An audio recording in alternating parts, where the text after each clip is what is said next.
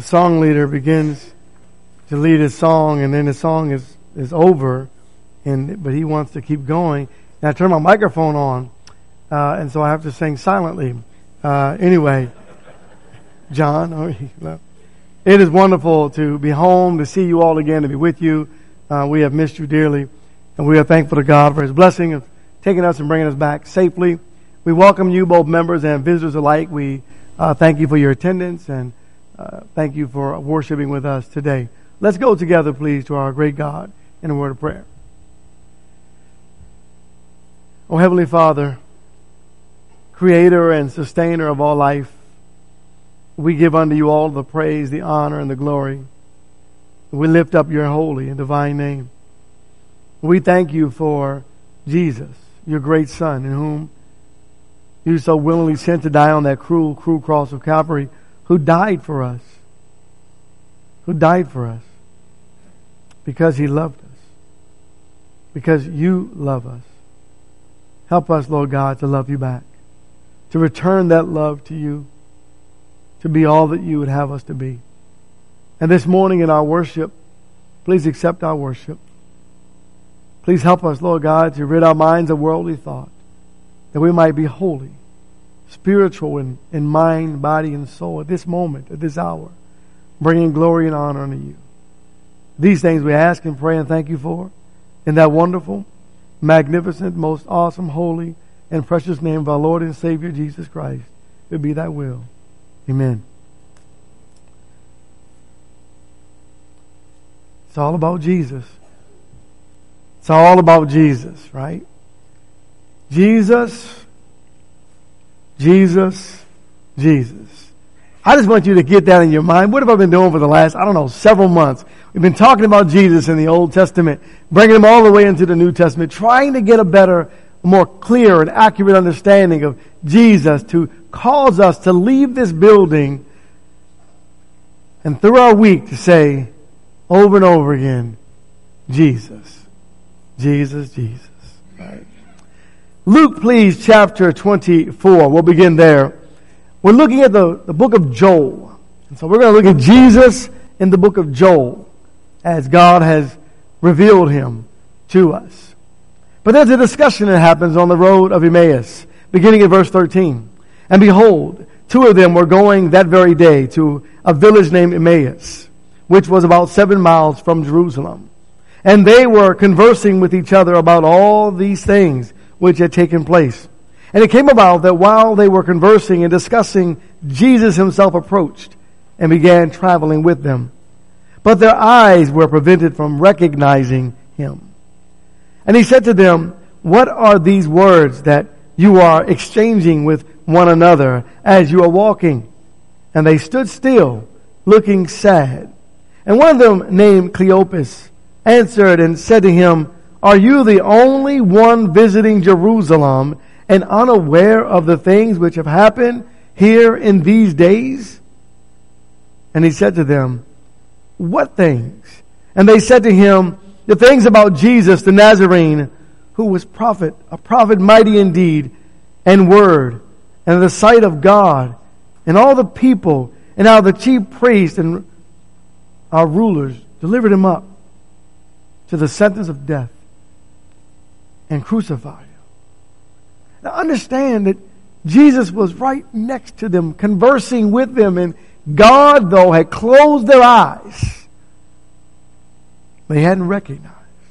And sometimes I think that's what's happened when we look at the Old Testament. If God doesn't open our eyes, church, we don't get to see Jesus. And we're begging him today to open our eyes. In verse 25, the Bible says, "And he said to them, O foolish men, and slow of heart to believe in all that the prophets have spoken.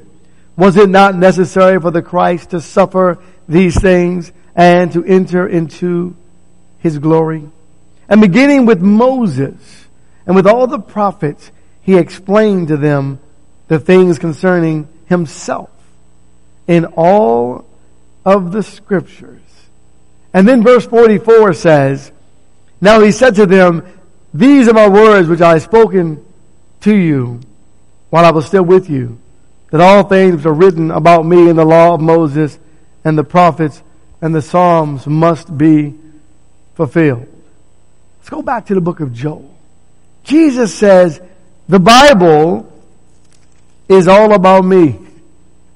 The Holy Spirit says the Bible is all about God. It's about the Godhead. It's about Jesus. And they have spoken about Jesus over and over and over again. The question is, have we opened our eyes? So Joel tells us about a disaster that it would be hard to forget. In verse 1, the word of the Lord came to Joel, the son of Pethuel. Hear this, O elders, and listen, all inhabitants of the land. Has anything like this happened in your days or in your father's days? Tell your sons about it, and let your sons tell their sons, and their sons, the next generation. Tell them what, God? I'm bringing a plague, an army of locusts upon my disobedient people. In verse 4, what the gnawing locust has left, the swarming locust has eaten. And what the swarming locust has left, the creeping locust has eaten. And what the creeping locust has left, the stripping locust has eaten. Awake, drunkards, and weep and wail, all you wine drinkers, on account of the sweet wine that is cut off from your mouth. For a nation has invaded my land, mighty and without number. Its teeth are the teeth of a lion, and it has the fangs of a lioness. It has made my vine a waste, and my fig tree splinters. It has stripped them bare and cast them away. Their branches have become white. Now, I grew up in the Maryland, D.C. area, and I believe it's every 7 years the cicadas would come. And they were a type of locust, if you will. And they would fly, and they're just everywhere. And we'd have to walk to school. And as you're walking to school, sometimes the cicadas would hit you on the head, and they would hit you in the body because there were just so many of them. They were everywhere on the tree. They were everywhere. One of the worst times of our lives of having to go to school. And then when the cicadas would finally stop, if you will, they all died off. And then as you walked to school the next day, after several days of dealing with this, all you heard was crunch, crunch, crunch, crunch. There were so many cicadas. It was just a crazy, crazy time in our lives. And I will never forget those cicadas. But God says, I've got something worse for you, Judah. Because this is a time that you will never forget. Everything. Imagine that. All their food resources, everything destroyed. Verse 11, be ashamed, O farmers, wail, O vine dressers, for the wheat and the barley, because the harvest of the field is destroyed. The vine dries up and the fig trees fails. The pomegranate, the palm also, and the apple tree. All the trees of the field dry up. Indeed, rejoicing dries up from the sons of men. There's no reason to be happy right now. Why? Because of wickedness and evil. Their food was in short supply. So much so, look at verse 8. Verse 8 says, wail like a virgin girded with sackcloth for the bridegroom of her youth. The grain offering and the libation are cut off from the house of the Lord. The priests mourn the ministers of the Lord. In other words, there wasn't even enough grain left to present a grain offering to God. It was a bad time. And Joel gives us the bad news of God's judgment against their wickedness, but he also gives them the good news of his promised deliverance. The deliverance came through, y'all know the answer, right? Jesus. Jesus. Right? Jesus was the hope. Jesus is the hope. There was grace, and there was protection, and there was hope for all who called on the name of God. Therefore, the people in their punishment had to learn something. You gotta turn to God for your deliverance. I wonder if we've learned that. We have to turn to God for our deliverance. Look at chapter 2, verse 18. This is warm this scripture up. Warm this text up. 2:18. Then the Lord will be zealous for his land and will have pity on his people. And the Lord will answer and say to his people, behold, I am going to send you grain, new wine and oil, and you will be satisfied in full with them. And I will never again make you a reproach among the nations. So a day of disaster, and then comes a day of plenty and a blessing from the Lord.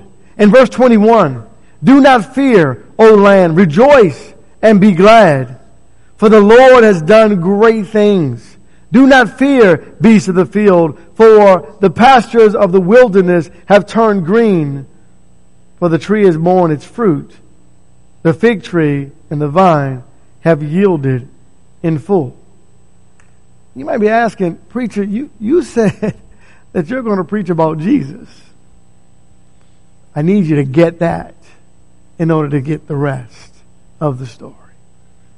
Because the rest of the account that we're going to be looking at speaks of that amazing blessing of God that comes through the Holy Spirit, that comes through Jesus. It comes in their time, and the prophecy and the promise also came in the days of the early church.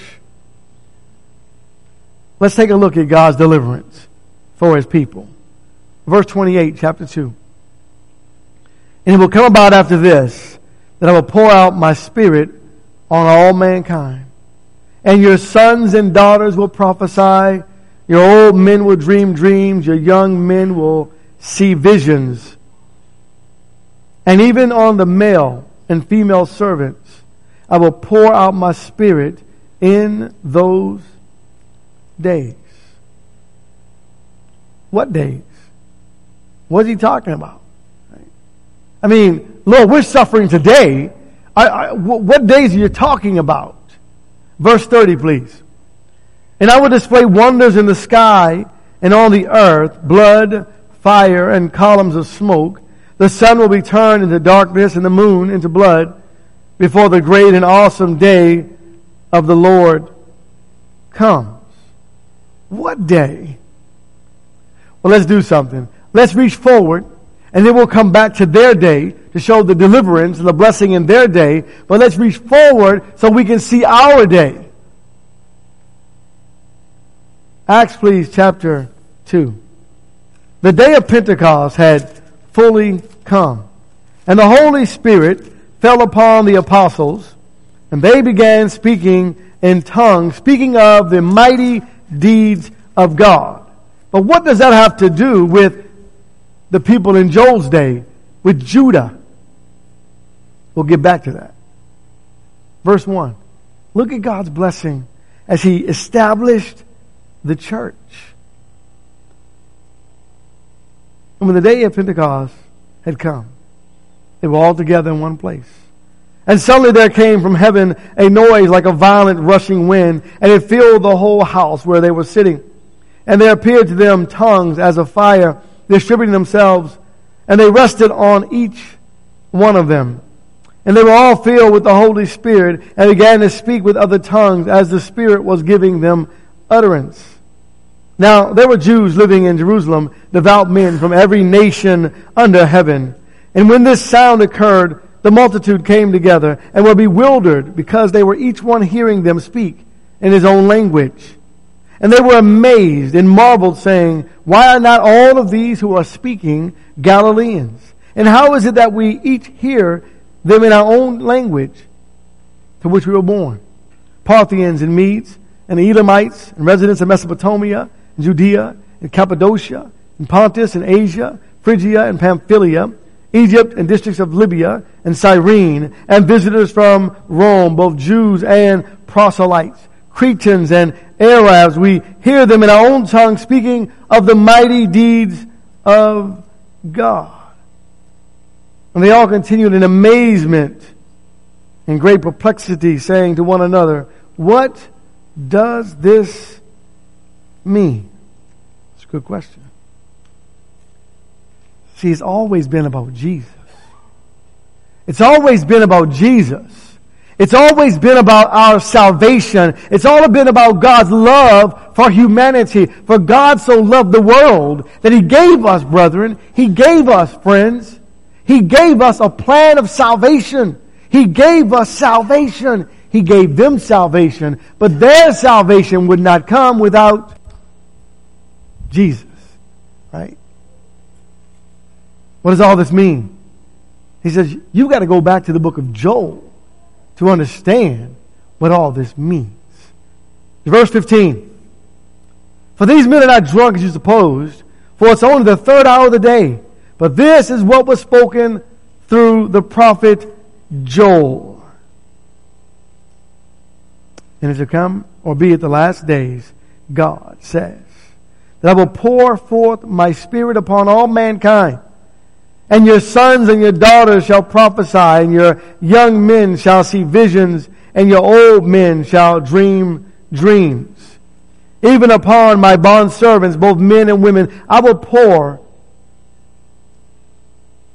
forth of my spirit, and they shall prophesy. And I will grant wonders in the sky above, and signs on the earth beneath, blood and fire and vapor of smoke. The sun shall be turned into darkness, and the moon into blood, before the great and glorious day of the Lord shall come.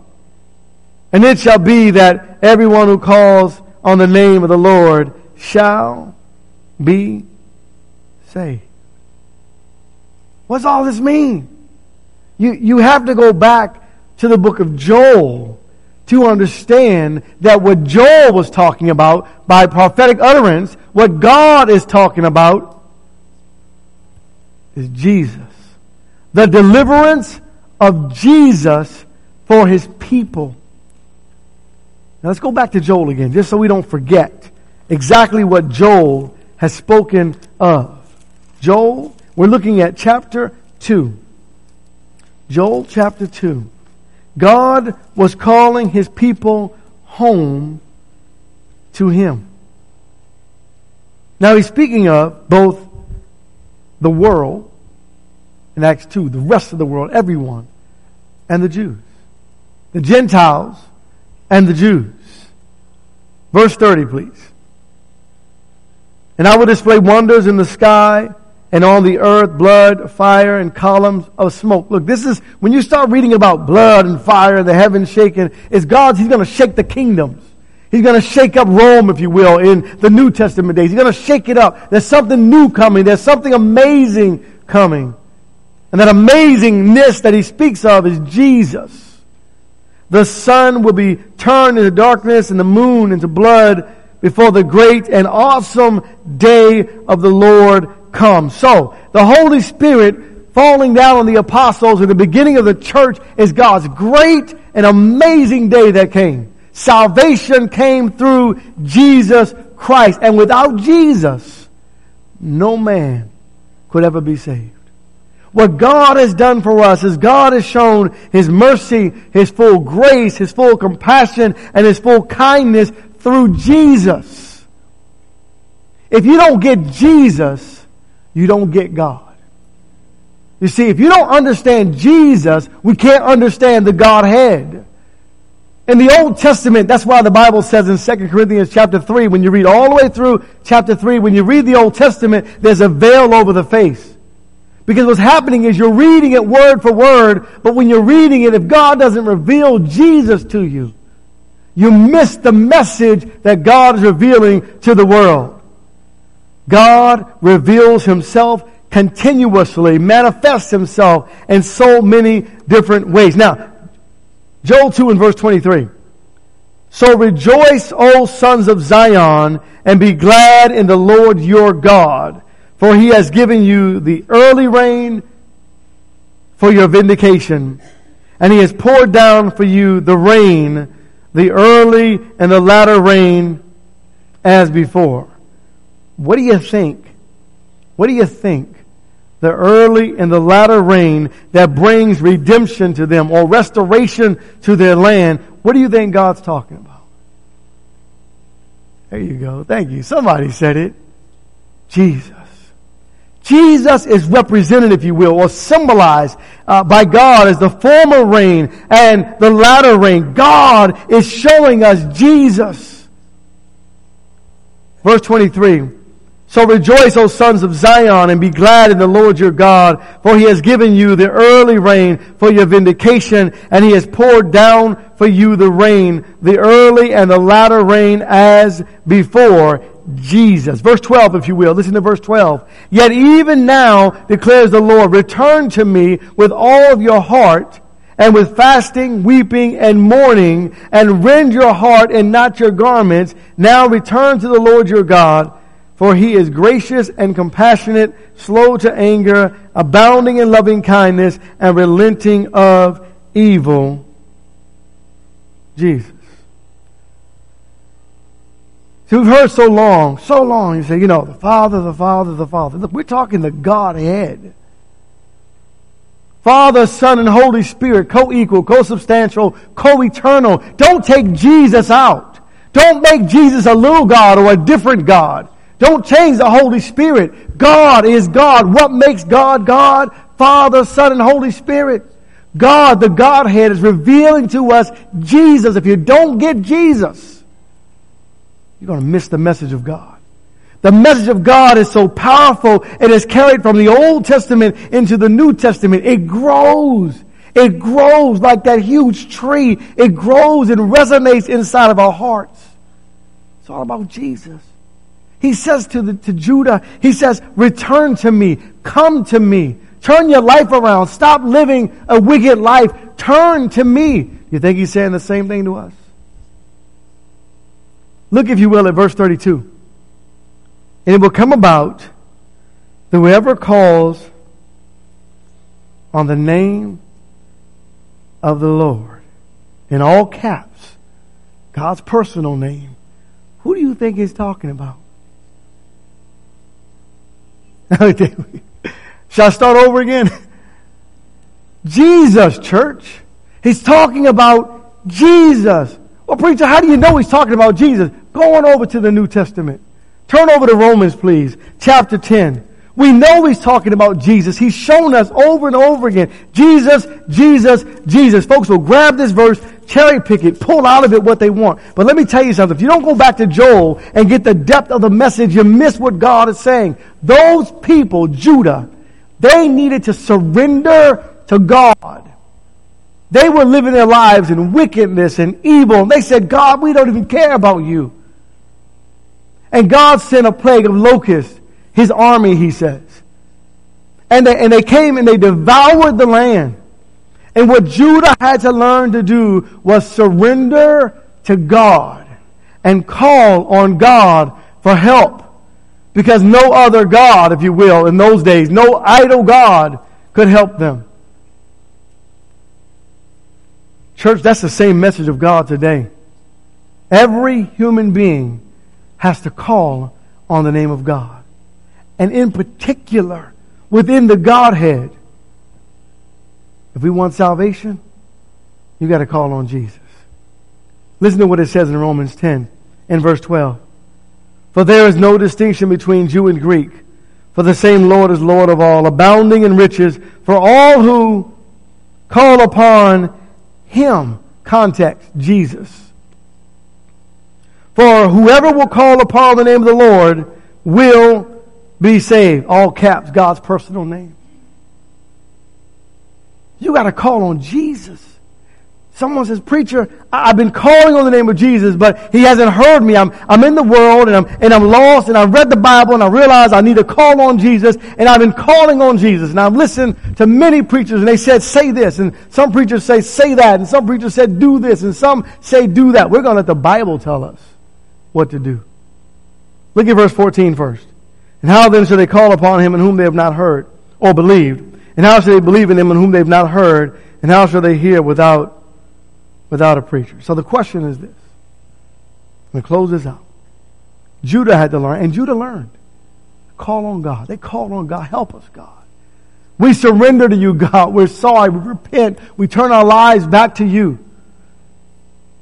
Today, if you are willing to turn your life to Jesus, you believe in Jesus, and you're willing to have that repentance, that godly sorrow in your heart, and you're willing to confess his name before mankind,